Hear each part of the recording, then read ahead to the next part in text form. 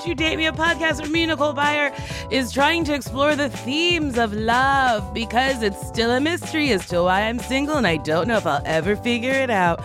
My guest today is a comedian, actor, renowned impressionist that you have seen on Saturday Night Live. You can hear him on a variety of animated series like Family Guy, BoJack Horseman, American Dad. His new movie, The Blackening, is now playing in theaters. Yeah. Oh, I'm so excited. The voice you're hearing is Jay Pharoah. Hello. Whoa. I'm sorry if that didn't live up to the expectations of the entrance. I just came in. I'm like, yo. No, it's fine. You like he's the greatest. You wait till you hear this voice. I'm just like, yeah, man. I'm in the building. What's happening?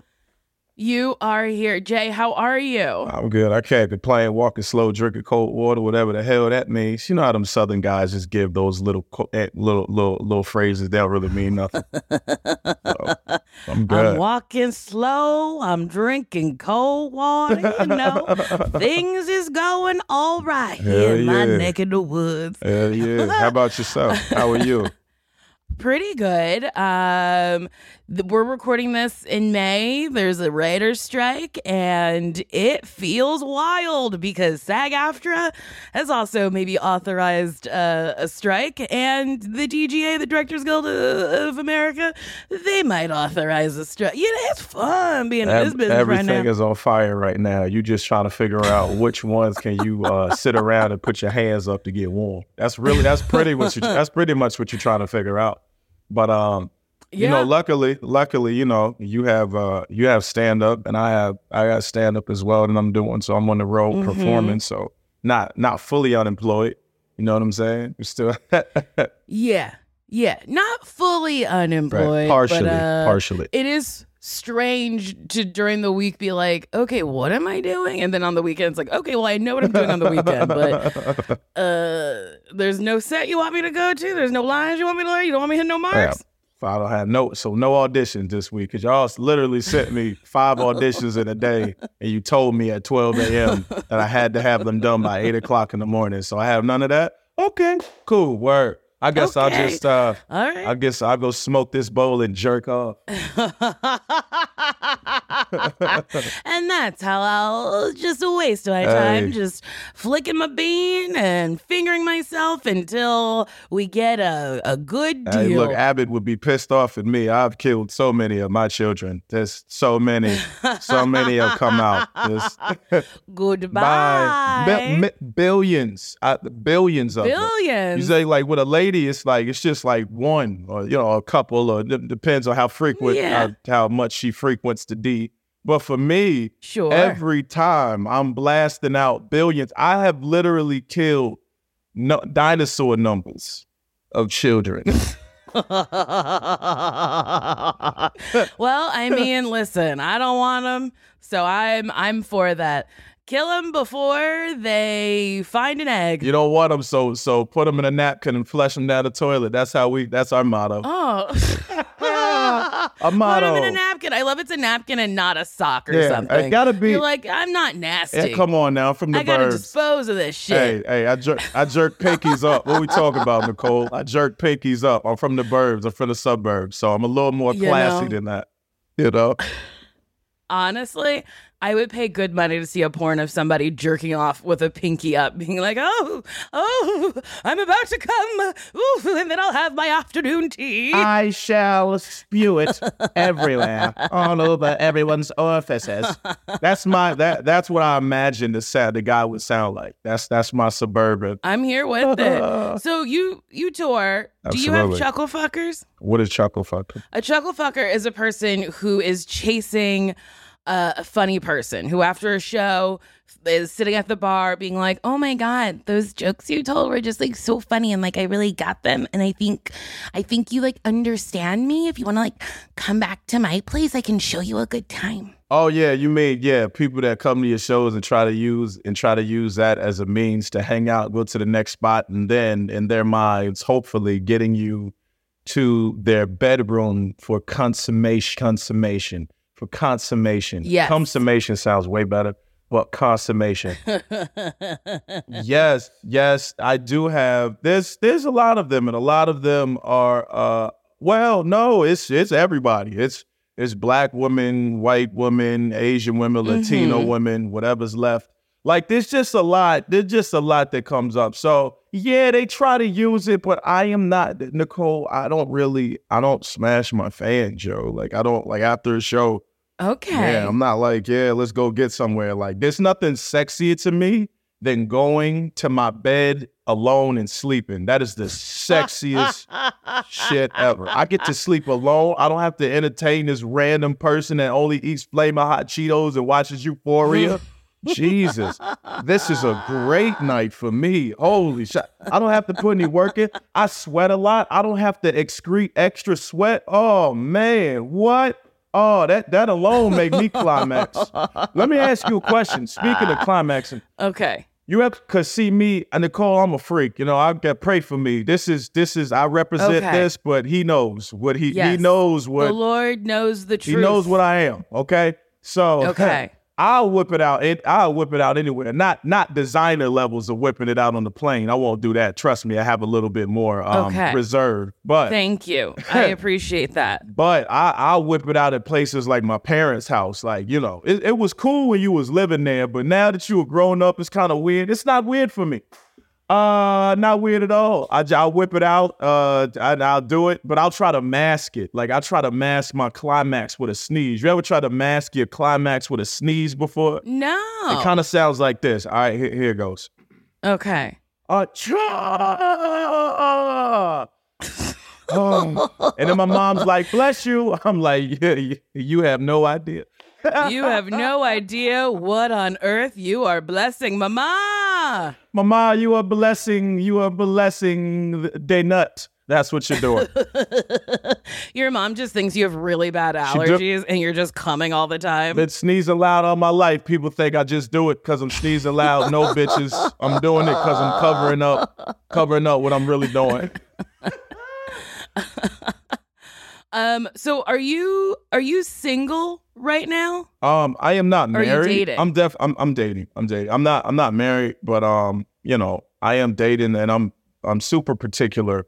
You know, because you know, I've thought that I had the one. You're gonna say to everybody listening to this podcast, you're gonna say you found the one at least 6 or 7 times before you get it right. At least 6 or 7 times.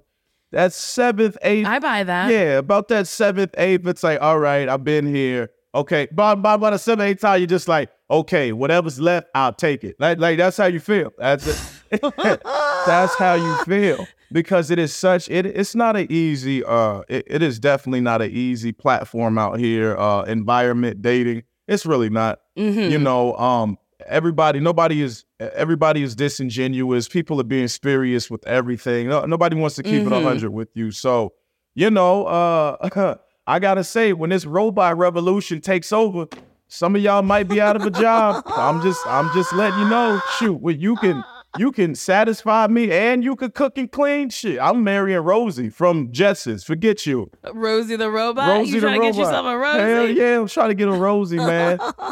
Doesn't complain, doesn't ask me a million questions while we trying to watch the game. Like, who is this? Who is that? I'm like, you should know this already. You should know this. I'm not going to explain this to you. I'm trying to keep up because I'm confused as well. I only chime in during playoffs. Okay? I chime in during the playoffs. So stop asking me all these damn questions, please. You know. You could just power Rosie down when the game is on, turn her right back on and be like, clean up these fucking chips. Clean up these chips. And then after you finish, at the end of the night, slide that bit right under the bed like ain't nothing happened. I'm mad you don't even let Rosie in the bed. Nah, yeah, you said you gonna slide her under the bed. Slide her under the bed. Goodbye, Rosie. She'll be up tomorrow. She got to work again. She'll be up.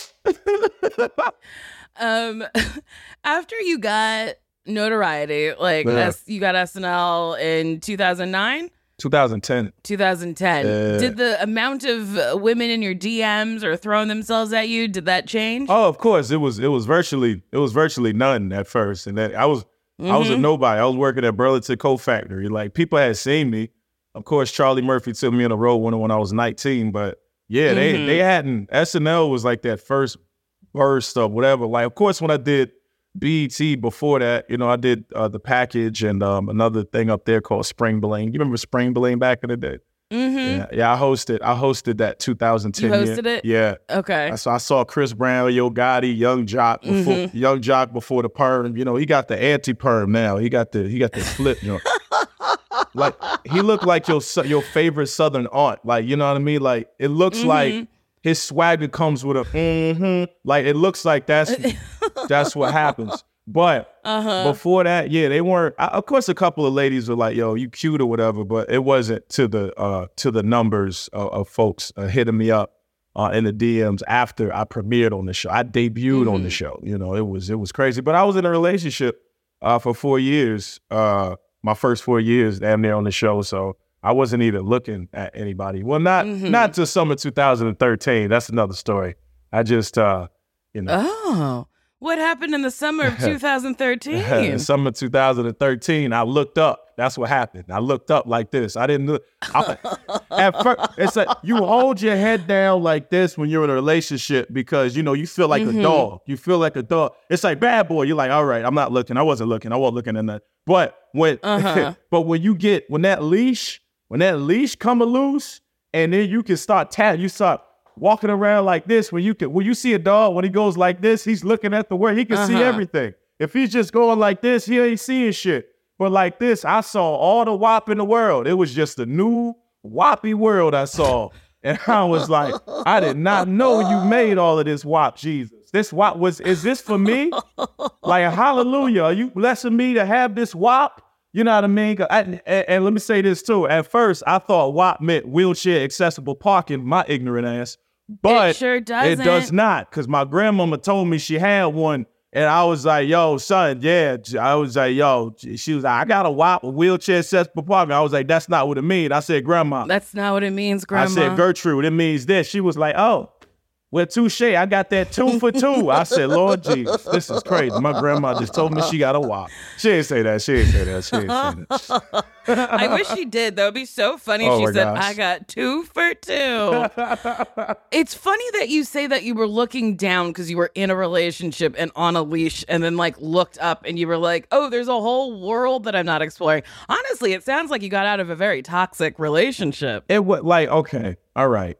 I feel like she didn't understand how toxic she was making it for me. But, you know, in retrospect, when you look back, like, of course, I still, like, she's great. I love her, whatever. You know, we're still cool. We're still cool to this day. You all didn't work together. We didn't work and that's okay. We didn't work. And look, sometimes you don't work with people at the time because, you know, your mindsets are different. But, you know, the money and the entity was Jay Pharoah.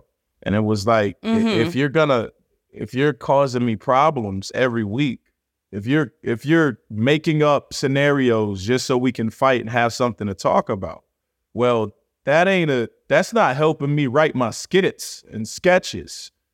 You know what I mean? Like No, it's like, I don't want material like that. I don't want to fight with you to then try to turn it into something funny. But I will tell you something. When we went on a break and then finally decimated whatever, the end of the relationship. But I did write a sketch based off of me and her problems. What does my girl say? That was all based off of me and her. Like, who that bitch? Like, that was me imitating her. And then Kerry Washington did it. Luckily, she came in and she smashed it. But and that saved my job. Ultimately, what was boiling up and what would have happened, a swift exodus from the job if I would have been even more stressed out. That stress of breaking up in that situation caused the diamond to come out of it, and it really saved my SNL career, which is crazy. So that is pretty wild that, like, I mean, I just said it's like you don't want to fight with someone for material, but then like when it does happen and it's magical, you're like, all right, maybe I was supposed to be here. Maybe this shit was supposed to happen. Maybe I was supposed to feel bad for a little bit. So then I could have this like hugely successful sketch and like have people be like, oh shit, like this person's really fucking killing it or whatever. Yeah. Life works in such a weird, fucked up way. Yeah. Lord works in mysterious ways. And look, that's not the only time he saved me in a situation. I'll tell you this. Y'all might not bang with Donald Trump. And listen, I don't bang with all of his stuff either. But the relationship that I had in 2017 with the travel ban, because she was from another country and she kept going back and forth, and she kept trying. And one time she tried to enter the country for the last time, and they were like, "Nah, you can't." She was hitting me up crying, "Babe, I can't get into the country." All of that. I was like, "Oh, sorry about that, but make America great again." Click. I didn't know where the fuck that story was going. I know was you like, didn't. where is this going with Donald Trump? But honestly, if you don't do that bit on stage, like that's really funny. It's just like, I don't like the man, but he kept this woman away from me. So Hey, okay. look, when he did that, I was like, I had to go. Hey, Freedom Proud Boys, what's up? I'm serious, man. So, when was your first relationship? Were you a late bloomer, an early bloomer? What kind of bloomer was you? I was an early bloomer, and then I had a drought for like Okay. I had a drought for like 10 years. Yeah. So like I had a girlfriend when I was 5 years old, and then I had another one. 5? Yeah. And then I had another one at 6. And then it was just like, okay, you can't get no more coochie. And it was like no coochie for 7, 8, 9, 10, 11, 12. I wasn't getting coochie anyway because I was a kid. I couldn't get it up, but Yeah, well. you were 5. All right. Well, 3 years later, hello. Anyway, so 8 years old. That's when I got my first erect. Crazy. Wow. All right. So there was a drought. I'm not joking. I'm dead ass. Okay. It was a drought from 6 to 16, and then when I was 16. I love that you say a drought. It's like, man, he was just growing up. Nah, man, nah. No drought. Like, yo, I would say this, but the ladies, like, they liked me earlier. Earlier, like I was getting attention. Like they was calling me like Lil Will Smith. Like I had my little box. Like I used to look like Will Smith back in the day. I had my box. I had my LA Gear pump ups. I had my BK Nights. I had my overalls and my little, my little part and my little kid and play part. So I was, you know what I mean? The teachers was on me. You know what I'm saying? So what do you expect? So you see what I did there? It wasn't the teachers. I'm joking. It was not the teachers. Shout out to Miss Butler. Oh my God. She was so bad. I had a crush on her. Anyway, back to what I was saying. Okay. So it was, I gained mad weight when I was 6 years old. And I think that really had to do with it. Like I just became super insecure and I wasn't as confident as I was when I was younger. And that confidence didn't come back until I lost like 75 pounds in 4 months my senior year. And I was 175. I was like 250. I went to 175. And then it was back on. But I got my first kiss. Big pop-up. My first kiss was a big pop-up when I was 16 years old. That situation didn't last because I was a bitch. That's why I didn't last. In retrospect, no, like I was really, I was a real caring, like gentleman, all of that. Like really would, I was the type. I would give you flowers. I write like little nice messages. Women, they ain't like that. So they don't like that soft shit. So some do. Some do, but yeah, that's after she gets fucked over like 20 times, and then she'll go for that guy. She'll go for that dude that's like nice and sincere. She's like, after the miles are ran, that's when I'm ready to give you the used car, and then that's when. You know what I'm saying? I'm ready to give you the used car. So like, girls don't appreciate that until later in life. But I had all of those qualities of a 45, 30, 39-year-old good husband at an early age. Like at like 8 and 7 and stuff, I was just thinking like that. I was really thoughtful. So, I was a bitch, in other words, and and I called too much. Like I got a number and I remember I don't know why, because I was so excited. I had never got a Jones number before like that. You know what I'm saying? So I would call up 5 minutes, hang up, call back, another 5. Like, what the fuck? What are you doing? Yeah, you can't be doing that. Yeah, you bugging the jaw. So I didn't know because it was all new to me. Yeah, now you be lucky if I hit your ass. You be lucky if I hit your ass up every other day.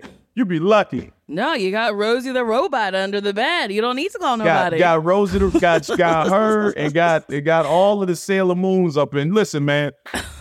Listen, man. All of the Sailor Moons. Sailor Mercury, Sailor Mars, Sailor Jupiter. Okay, we know that's just another word for porn stars. Come on. Okay, what are we talking about here? I'm just joking. So when you lost weight, do you think you got more confident? Swag. Because you said when you were heavier, you weren't confident. Nah, not at all. So you lost it, gained a little confidence. Yep. And the cycle started over again. Like the cycle started like 17 to 18. I remember because when I was 18, I got in another relationship with this girl who was a blood and a stripper. God, oh my God. And she didn't tell me that till 3 months into the relationship. But I was such a punk. I was like, okay, it was MySpace, man. It was MySpace. You got to stay away from no MySpace pages. But I was getting so many numbers, but it's just because I was going up and talking to people. The aesthetic, like I still looked the same. I was just skinnier, and it was just the confidence level was boosted. That's all. I probably could have done the same thing as when I was heavier. When I had the same results, but you just didn't have the confidence. I had the confidence. So it's just confidence is the thing that drives the world. If you look like somebody, you act like somebody, you talk like you're somebody, you carry yourself in a certain way, it's like people will naturally flock to that. That's what it's all about, you know? I agree with that. Because I think a lot of people get caught up in what they look like, but it's like, it's just truly how you fucking present yourself. If you, like, it's like the fake it till you make it type mentality. It's like, look however you want to look, but also you can look the way you want to look. You just got to work on it or whatever. Yeah. But also you can be a heavier person and have confidence. Like, that does exist. Absolutely. Real quick, Jay, we have to take a break.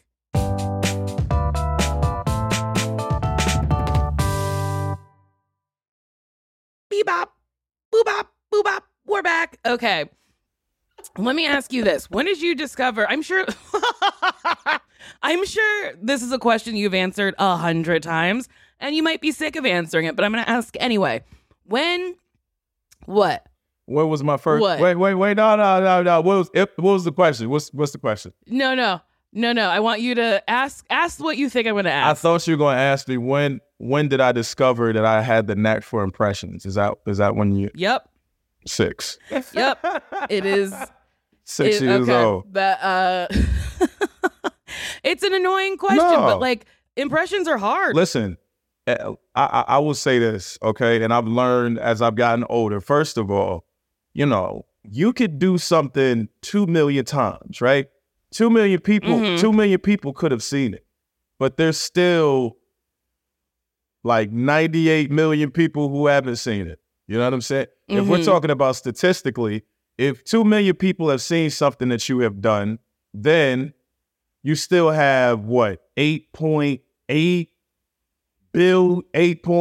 billion people to market to. You know what I'm saying? Like that. 200 million people see. I'm not a scientist. No. I don't know. There's a lot of people. No, I'm kidding. I get it. But it's like 8 or 9. Isn't it like 9 billion people here? Or 8.9 billion people? Something like that. Too many. It's crowded. Yeah, shit.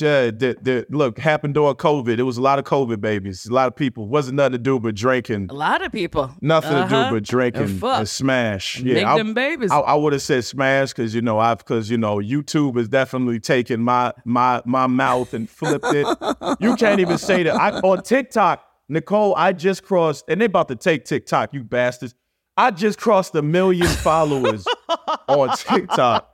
And now they're talking about taking it away, but I can't even say half of the things that I could say freely up there. If you say Negro, they take the stuff that, that can't sound too much like the N-word. Yeah. You can't say the N-word up there. It's certain, they just take they take certain parts of speech, but then they'll let you say, but I got a good pussy.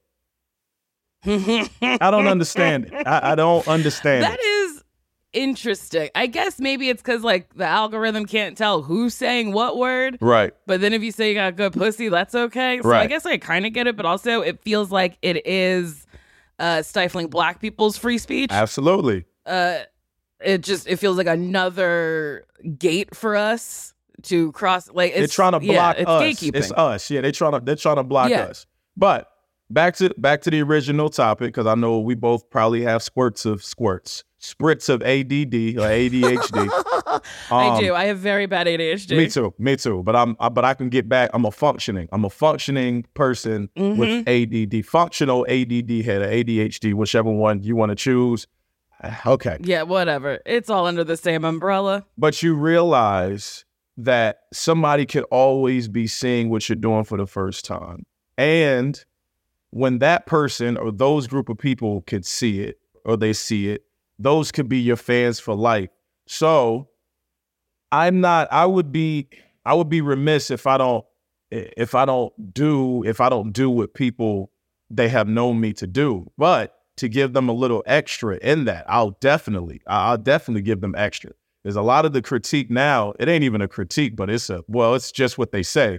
They say, we didn't even know. We were just expecting you to just do impressions. We didn't know that your jokes and your comedy are great. Like but I had to work on that shit. So being an impressionist, starting out from the age of 6, like who else was an impressionist early on? Like your Eddie Murphys, like Jim Carrey's and all of that. You pick up a lot of characters because, you're observant. You pay attention to the world. So it was Gilbert Godfrey, and then it was half of Robin Williams, and it was Sally Field, and it was Tom Hanks and Forrest Gump. Well, I'll say Forrest Gump. I did a Forrest Gump impression, not Tom Hanks, but just Forrest Gump. And then it was cartoon, Looney Tunes. It was Ed, and Eddie. And then it was Sesame Street characters, and then it was celebrities. And then by the time I was freaking 16, I had at least 75 of them bitches down. You know what I mean? And then I just kept I kept going, and now look what I got. I got over 200. I got voices. I do so many. I forget voices that I do. You can do 200 different voices? Over 200. I'm not lying. That's fucking wild. Yeah, I must really not like myself. Jesus. Grew up there was a lot of self-J. Pharoah hate, Nicole Byer, when I was growing up. I gotta get out of here. I gotta figure out who else I am. Man. I'm 200 different people. That's wild. What is your, this is again a question I'm sure you've gotten so many fucking times. Who's your favorite person to do? I don't even have a favorite impression to do.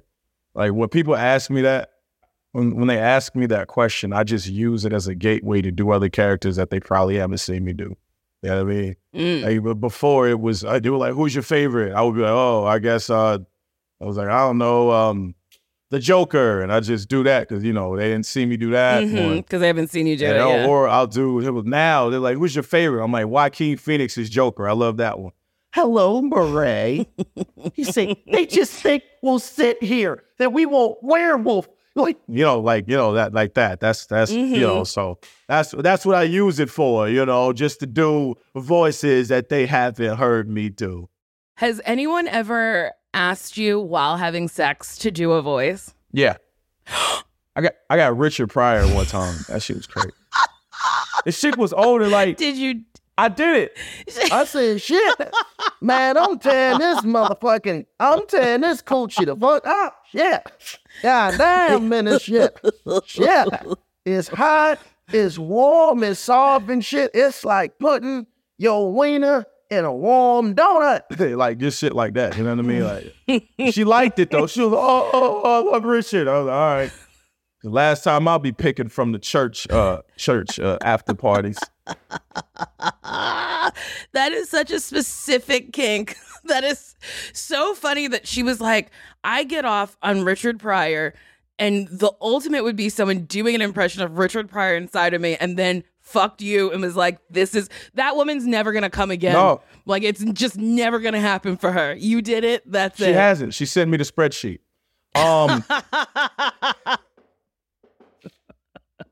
She hasn't. There's been a lot of people they've tried. They've tried, but some other half-ass impressionist she had, it didn't work. You know what I'm saying? Oh God.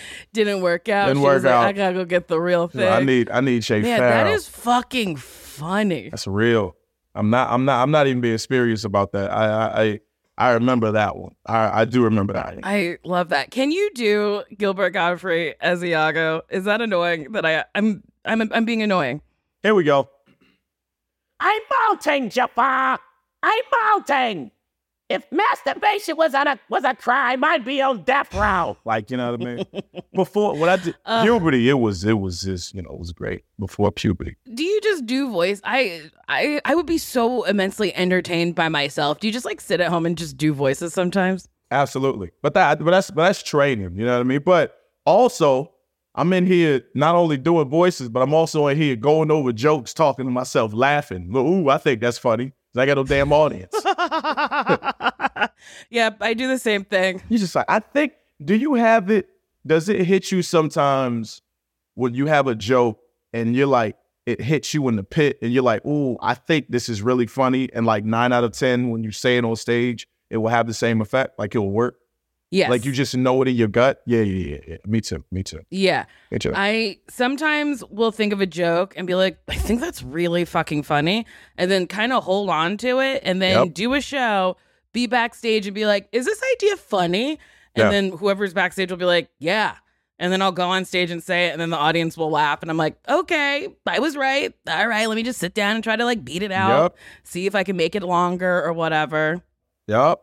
Shout out to you. A very good Netflix special, Madame. I was pleasantly surprised and happy to see you up there. Thank you so much. Hey, I pay attention. Well, thank you. I'm excited to see you in The Blackening. I've seen trailers. I've seen little bits and pieces. And the cast is so fucking funny. And I think you're so funny. So I'm very excited to see it. Thank you. I think that this movie is gonna push the needle. Because everybody is gonna go out and see it. Like, they're calling it the best post-horror comedy film since Get Out. That's great. Like, that's what and I mean, it's a great concept, yo. It's like, it's a cast of black people. So what you gonna do now? Like, you know what I mean? Like, who's gonna die first? So it's such a fun, it was such a fun character. I think Dwayne Perkins, he did a good job too, man. And everybody. Dwayne is so funny. Yeah, he's really, really funny dude. And he's even making more strides in the industry right now. So it's crazy that he's making strides and then now we're shut down. But I mean, when everything gets settled and business deals go through and, the workers we do get what we're fighting for, which is, I think it's just residuals. That's just one of the things that we want is residuals for these streaming platforms that are only paying flat rates. I think when the world opens back up, he's going to do even more damage, And I plan to do more damage too, motherfuckers. Yeah, absolutely. Absolutely. I love it. Me too. I want to do damage as well. Do some damage, yo. How did you get into acting? Well, that's the first bug that kind of bit me when I was 8 years old. We were doing this play at my school called Mice and Mozart. And I remember the gentleman who ended up playing the kid who ended up playing Mozart. It's like a gentleman. It was the esteemed 12-year-old gentleman. No, I'm telling you, the way this dude talked, like he was already destined for greatness. We ended up becoming best friends like years after that. And then he moved away. That really hurt because it was he was like one of the few friends that I had. But when I saw him playing Mozart, I said, I want to do this because I was just in the chorus. I was just a mouse with a big butt. I remember that. I saw my butt. I was this mouse. We had on these black sweatsuits on and little tails, safety pin tails, and then we had the mouse ears, and we were singing, and then he was up there doing his thing, and I was like, yo, I want to be that guy. I don't like this shit. I want to be him. So, so after that, I went out for Pocahontas in 9th grade, and I remember I will never forget this, Nicole, because when I did that play, I did not learn all of the Powhatan lines. Like I had a problem with learning lines. And I remember my teacher, Mr. Sammons, he knew that, and he still put me up there in front of the people. We did a show for the parents, and I did the show for the parents as Powhatan. I stayed in character, but I didn't know my lines. So there was kids behind me whispering. They were in the back, feeding me my lines. And I was like, oh, and we will not club you today, John Smith. We will not club you today, John Smith. Like, they sat back there and they got me through that. But but the reason I'm telling you this, because there's another story attached to this, all right? So after that, I vowed I would always know my lines like the back of my hand. I will always do that. And I continued to do the theater and the acting thing, and I got better. And I started, I did Hurrah Players, which was a theater troupe in Norfolk, Virginia. There was a lot of people came out of there. Grant Gustin came out of there. Emmy Weiler, I think that's her name. She like, there's so many of us that came from that area. And I kept doing school plays. And I remember my 11th grade year, the lead dropped out. I'm not going to say his name because he would take this clip and put it on his page because he's a fame hoe. But he dropped out of the play 2 weeks before opening night. And my drama teacher, shout out to Miss Schuler, I love her to death. She's retired now, but she said, "Can you do it?" And I said, "Yeah." I had 2 weeks. I got every line, and that year I won Best Actor and all of that. And opening night of that play, Mr. Sammons was there. He was sitting in the audience, and after I went out to the lobby and was signing autographs, he came up to me. He's 5-foot man, because now I'm about 6 foot. You know, he's a little short dude. And he was like, "I always knew you had it in. I just wanted to bring it out." I said, wow. Oh. It was such a good story. I was like, man, I wanted to kill you back then, but I love you now, man. I mean, that's fucking lucky. I feel like a lot of people don't have teachers in their corner who believe in them. Yeah. Because it's like, sure, it might have seemed like a setup at the time to be like, oh, you don't know his lines, I'm going to send him out anyway. But it's like, you learned. Yeah. You got to learn your lines. And then you learn your lines. And then look at you now. And even to think back when he was doing like story time, and he would read in different characters' voices, and how enamored I was in that, watching him do that. And that's when I started doing that. Like, you know, they would give me, the kids would love for me to read because I would always switch up the characters and have different voices. And like, I'm 7th grade, my teacher, Miss Horniman, God rest her soul, because she was like 70. So, and that was that 1999, 2000, that was 99, 2000 years. So she probably ain't here now. If she is, she probably gone to the Lord. She probably went to the upper room. If not, she's in a nursing home with bed sores or some shit. I don't know. But anyway, this is how raw my comedy is now. I played Scrooge, and the kids, even though that was the most arduous year for me as far as fitting in with kids, because I moved school districts. I moved school districts in 7th grade, but I moved to 3 different schools in 3 years. It was like 6th grade was a different school, 7th grade was a different, 8th grade was a different one. Yeah. You know, when I arrived at the school, they were like, "Why you talking like that?" I'm like, "Who talking like what?" Like, you know, I had to.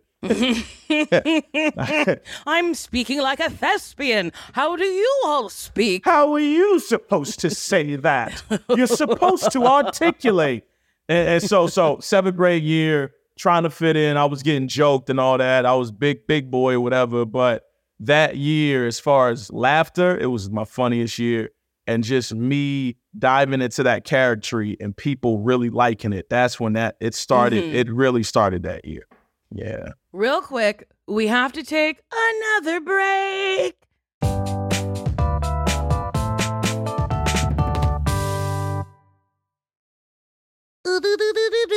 Jay. So you started doing stand-up when you were 15 years old. Yep. So were your parents bringing you to clubs, or were you just going to clubs by yourself? At first, like my first performances in front of people, my parents weren't even involved. You know, like auditorium, being at school, going up in an auditorium, making people laugh like that, performing in the back, in the back of my church. And like this, we had like this living room type setting, and all the kids would be in there, and I'd be up joking around, talking. But my father put me in a competition when I was 16 years old. That was the Virginia Idol Talent Search. And out of that, I got, what was it, 5th place out of like 300 people. It was really good. You know, there was 4 singers ahead of me. I don't give a damn what you say. A joke ain't gonna beat a note. That's just what it is. You know what I'm saying? I know Chicago. I think you're right. Chicago tries to put it together, jokes and notes. It's like, yeah, but yo, you got to know that. Like, yo, son, like, I'm not going against Patti LaBelle when you're there to see Patti LaBelle. I'm not gonna do that. You know what I'm saying? You want to see somebody kick their shoes off. My toes are not favorably and aesthetically pleasing. I mean, let me stop joking. Okay, they're gorgeous when I pedicure them, but when you're taking care of them bitches, when we on a rough little run, when we just on the road there, and we need a spa day, like they look. You take off the shoe, Jason might come out my shoe. You don't even know who you gonna see. But damn, okay, back to what we were saying though. And then at 17, I was going to clubs like Thoroughgood Comedy Club in Virginia Beach, Bayside Inn Comedy Club. The Funny Bone didn't let me in until I was 18 years old. They were strict on that. They were like, well, you can't come in here until you're 18. So I just kept performing around. My parents would drive me around. And when I was 18, I started going to the Funny Bone by myself. And I remember my father coming to one of my shows when I was 17, before I went to the Funny Bone. And you know how they do these competitions sometimes, they're based off of crowd reaction. So I had all of my family in the building. You know, they came to support, you know. So when they were doing voting, they were like, yo, make some noise if you want this person to win. Make some noise you want Jay to win. So it was all me. And I remember my father saying some shit. He was like, yeah, you better be glad we come to your shows. I was just like, I said, so what you saying? Damn. We trying to say, what you saying I'm not funny? Yeah, he was just saying, you better be glad we come to your shows for support. You know, that's how you winning. I told him, I said, all right, well, don't come to my shows anymore. Don't come. And I started going to the Funny Bone and working on my shit, and hardcore laughs, working. Those are the N-word nights. You feel me? Those are the nights where, you know, it's tough. Like, people, you can get booed off stage. Yes. I never got booed off stage. I always went up there and always performed, and they always liked me. And I was so young. I was the baby. And I remember doing this Cameron and Dipset bit that killed. It was just me talking about how they nursery rhyme, and just, I did Humpty Dumpty Satin, all these different rhymes. I did it to the Get 'Em Girls beat, and that joint would get standing ovations. And I was like, all right. I invited my dad back to the club. It had to be 6 months after I started working there. And he looked and he was like, oh, okay. Well, they're clapping for you. They're laughing. I was like, yeah, man. I didn't need you, man. I can do this shit on my own. I don't need you. I don't need you to be the gatekeeper or the judge. Yeah, that was funny. Yeah, I'll accept it. Yeah, it's so funny to me now, because I really do seek my pop's approval for shit, and I've gotten that as far as stand up goes. He toured with me in Australia, and he saw the show I did at the Opera House. He said, I have never in my life seen you that good. He was like, you were on a different level. And I was just like, that's what I've been doing on this road for years now. You know what I mean? But it's so funny, because he's the funniest person. My dad he's just freaking hilarious. But to watch him go from the macho dude to now complaining about my mother not allowing him to wear certain shit, I'm like, You just How long have they been married? 40, going on 42 years this year. Woo, damn. Yeah, they've been together a while. So, yo, seeing him go from, I like this shirt, but your mother don't like it. I'm like, this was my king. Now you are just a pawn. You are a pawn for the box. That is all you are. Look at you. Really? You used to be the king of the castle. Now you are not the king of the castle. Now you are nothing but a dog in the house. You are a dog in the house, and she runs everything, and you do everything for the box. I don't have to listen to you anymore.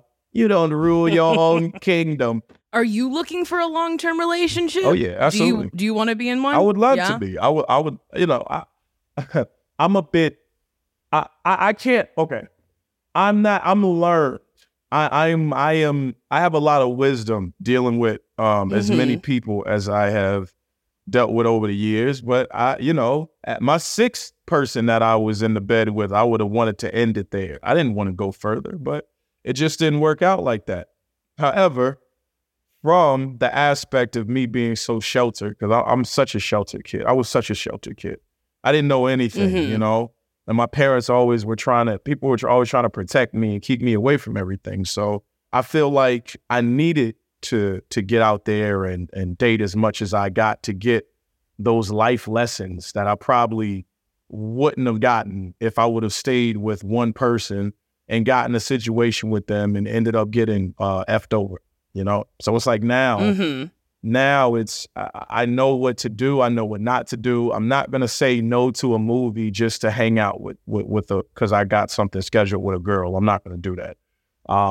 Business always is the thing that has to come first. And, recreation and chilling is what comes secondary.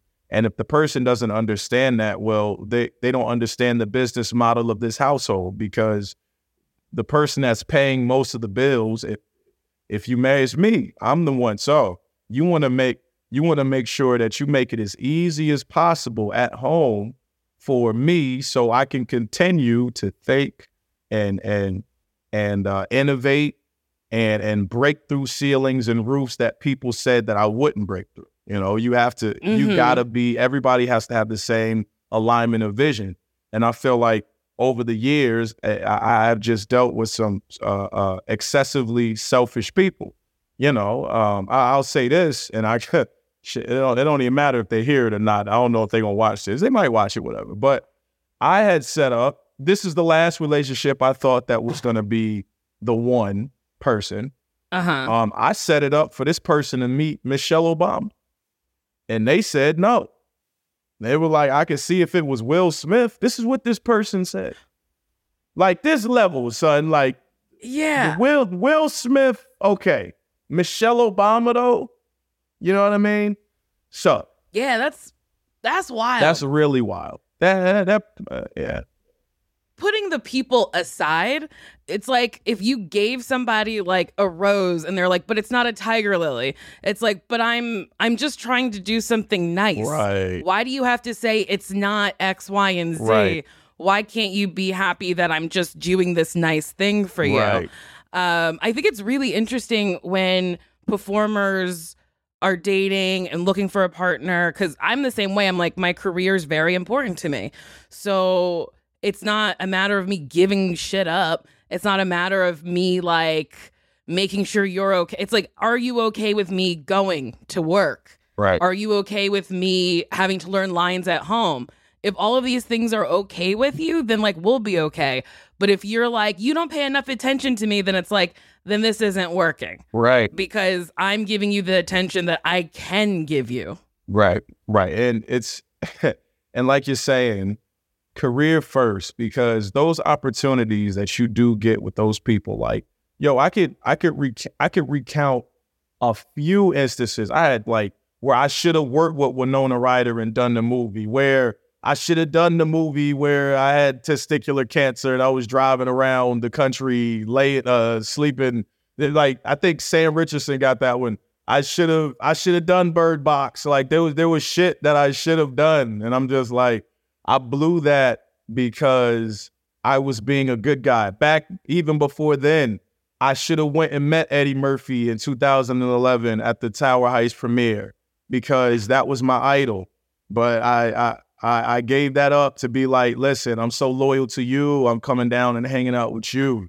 Like, because at the end of the day, I'm not with that person, but that memory never happened. It never happened because I chose to go another road. So you take all those opportunities, man, and wherever the person can fit in between those opportunities, they'll fit in between those opportunities. And if they don't understand that, well, fuck them. Yeah, that's not the person for you. Absolutely. Because nobody who actually loves you is going to hold you back from your dreams. Absolutely. Like, I would never think if I was dating somebody and they're like, oh, I got to be gone for 6 months to dig up, I don't know, a fucking dinosaur, I'd be like, go do it. I'll try to come see you in those 6 months, right. But if I'm working, right. and we can figure out how to connect another way. I think sometimes people expect a performer to give up things in order to be in a relationship, and I think that's bullshit. That's bull. I think it's just like, what? No, you can have it all. Yep. You just got to be with somebody who's willing to be okay with some shit. Are you on apps? No. I've never. The only app, it's not even an app. MySpace was one and done. After that, no. I mean Instagram, but that's just sliding in the DM. Swan time bomb. But none of that shit. Tinder, none of that shit. What is it? Tinder, what is it? But what else is out there? Tinder, Bumble, Raya, None of that Okay, shit. Cupid, Field. There's so many. I've had somebody catfish about the catfish somebody used saying that they were me on Tinder. I've had that happen. Oh damn! Like it was yeah. I'll never forget it too because it was a live show day, and the person hit me up was like, "Hey, I can't wait to go out with you tonight in Buffalo." I said, "Fuck you talking about Buffalo?" It's like first of all, not a knock on Buffalo, but I hate Buffalo. Not a knock on them, but I don't. It's just, they're just, okay, not that I hate it. It's just that I'm not a fan of Not a Buffalo fan. either. I've done shows and the audiences are interesting. They're weird. They're weird. Uh-huh. They're like, Uh-huh. and it's almost like the hills have eyes type of weird where. A little bit. It's like the cool, everybody who's normal, who doesn't have deformities is in the city. And then everybody else who's like, they're upstate. They're all upstate. And you just like, yo, y'all are the weirdest motherfuckers I have ever Very, been very around. weird. My shows had the weirdest fucking vibes. I was like, do you people like comedy? Do you like me? Yes. Did you do any research before you got here? And this was a couple years ago where I was like, I have an audience. I just don't think it's here. So It was so fucked up. So cut to her saying, "Oh, I can't wait to see you're not on Tinder. There's this guy that says Jay Pharoah and he's from New York and it's Buffalo and he was supposed to go out." I said, "Baby, I don't know who that is, but don't go." And what was this guy gonna do when she showed up? What was he gonna do? Yeah, what was he gonna do? Be like, oopsies, I guess you got confused. Did he have a Jay Pharoah silicone mask or some shit he was gonna put on his face? I just don't. It's so scary now because even if you look at AI technology and everything that's going on, you really don't know what's real, what's being broadcasted to you anymore. You have no clue. It's that same saying that Denzel Washington had. He said, he says, if you don't watch the news, you're uninformed. If you watch the news, you're misinformed. He's not wrong. That's true. Because our news is very skewed in a way where certain networks are, telling certain people certain things. And it's just like, nobody's just telling you what's going on. It all has a point of view. And it's all propped up. And even you think about people being killed. And like, I don't know how much you follow the Bible. I don't know how much you read Revelation. However, Nicole, there are some references, some direct parallels that are happening that are kind of heading toward the things that are coming in there. Like when they talk about Lord Lord. They talked about the beast taking a mortal wound and then coming back to life. Now, you see on television, they got all these deep fakes and face swaps that they're doing for people. What is to say that they can't take somebody who has a similar skin tone, sit them down on national television, blow their brains out, that person is dead. You think the person is dead because you're like, oh, that's that guy. And then 3 days later, they show him again. Oh, he came back. And it's because the dude never got shot. You all are just being baited by fake shit. It's scary as hell. That's why me and Rosie are going to live out this shit together. God, now I'm like thinking, I'm like, oh my God, is that how life is going to be? I don't know. All that shit is so scary. I don't like AI. Those deep fakes fucking freak me out because you can just change shit to fit whatever narrative you want. Yep. I don't like the thought of AI writing scripts. And I'm like, why do we need AI? What movie have we seen where AI is nice in the end? Right. And we're like, AI doesn't fucking take over and murder all of us. It's not like the plot has happened before, right? Like this is the like iRobot, Terminator, Matrix, even all of it ends badly. There's UFOs flying in the air right, there's so much shit happening right now, yo.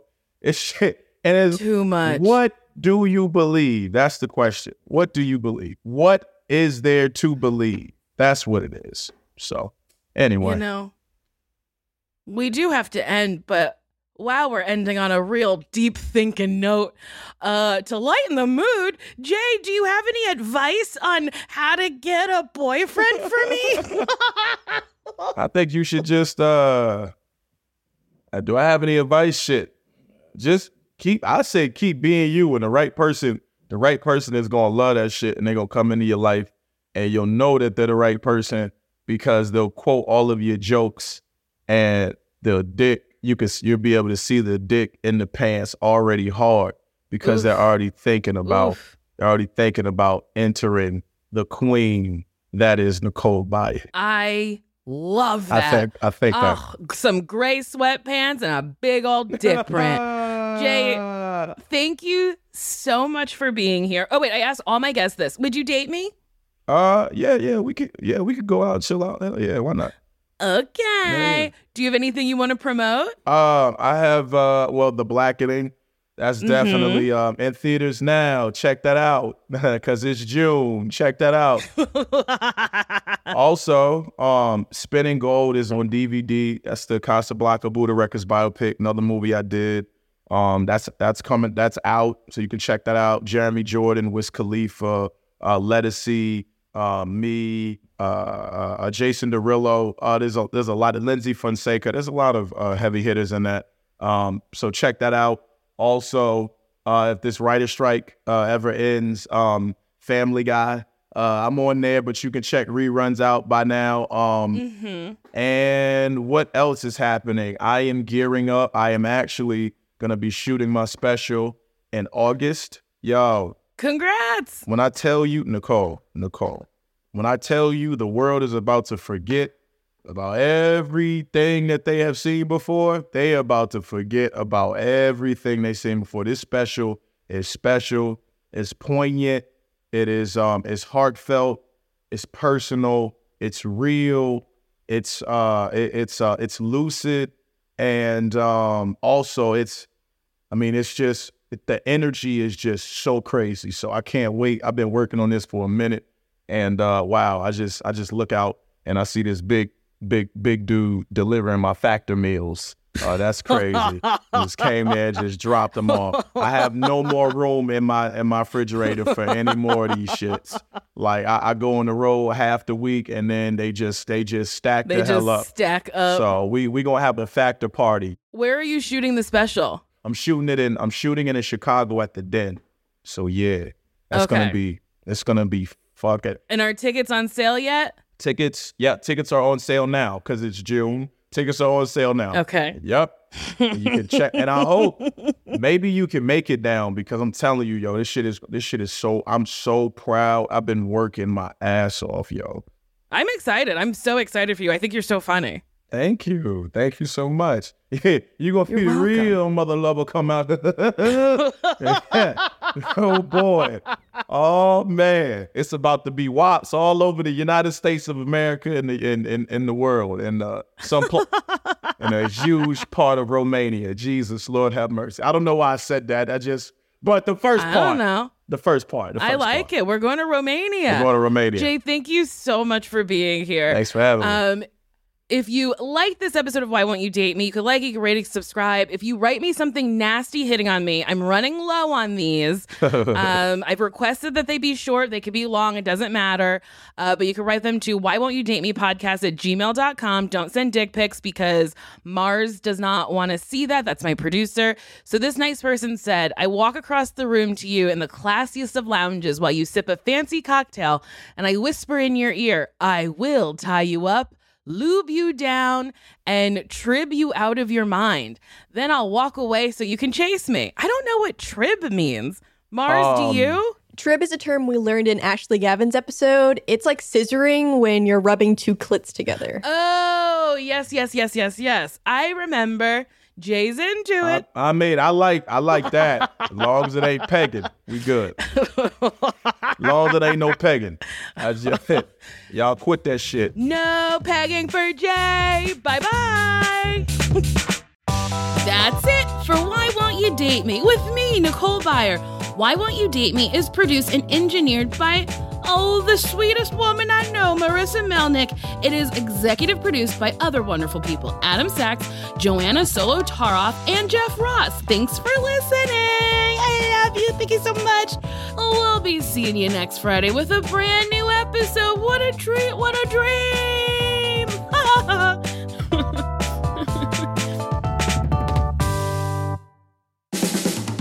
This has been a Team Coco production.